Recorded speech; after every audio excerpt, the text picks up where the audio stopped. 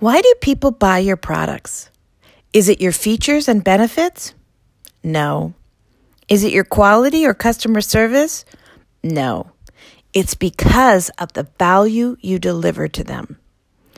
Being able to clearly define your value proposition can be hugely successful for a business, providing them a significant competitive advantage.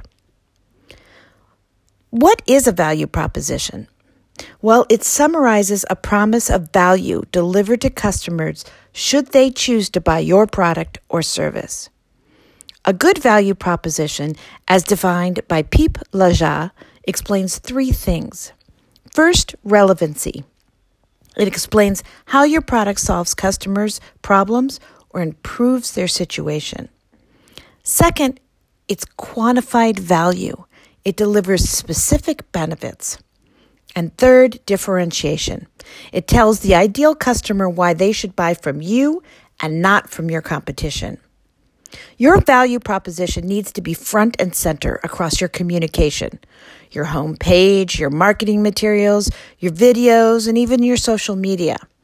If you don't state why consumers should buy from you and what the value is that you provide, you'll lose them.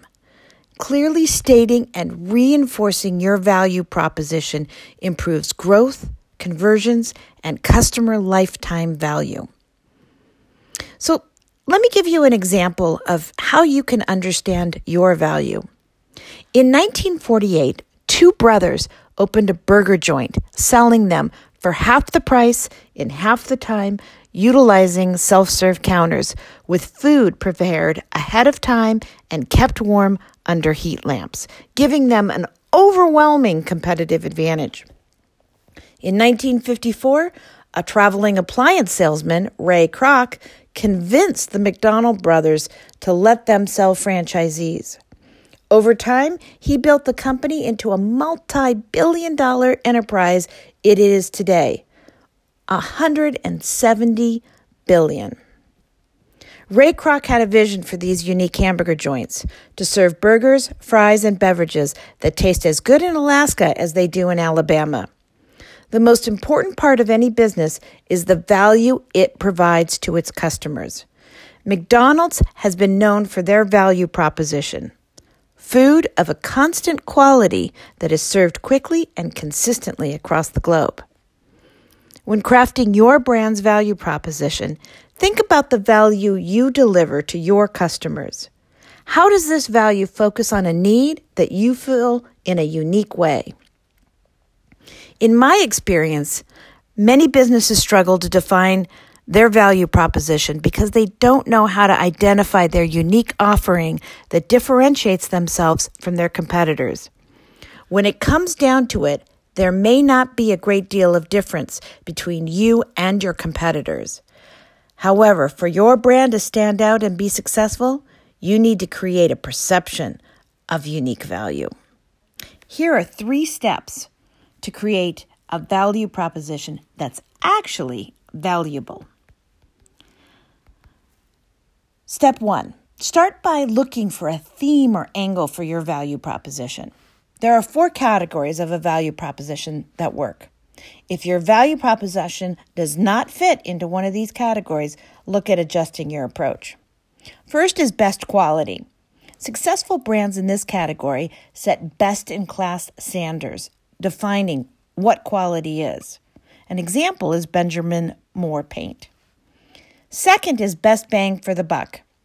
Consumers are looking for the best quality to price ratio in this category. An example is JetBlue. Luxury and aspiration. This category promises the experience of a wealthy lifestyle to aspirational consumers. Think Patek Philippe watch. And last is must-haves. The must-have content that business professionals could not do their jobs without. Think about legal information and tools that lawyers have to do their job. Step 2 is to map your value proposition. Utilizing the Value Proposition Canvas tool is a great place to begin at mapping your value proposition by identifying and validating the makeup of your product and why people buy it.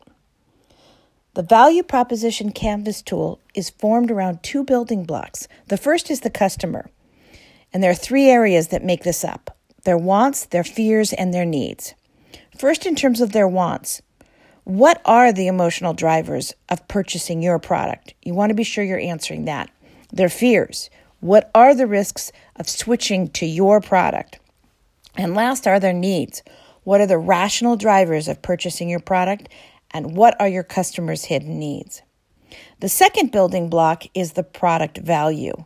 And this is made up of your benefits, your features, and your experiences. And you're going to want to answer these questions. Under benefits, what does your product do for your customers? Under features, how does your product work? And under experience, what does it feel like to use your product? Step 3 is to develop your value proposition statement.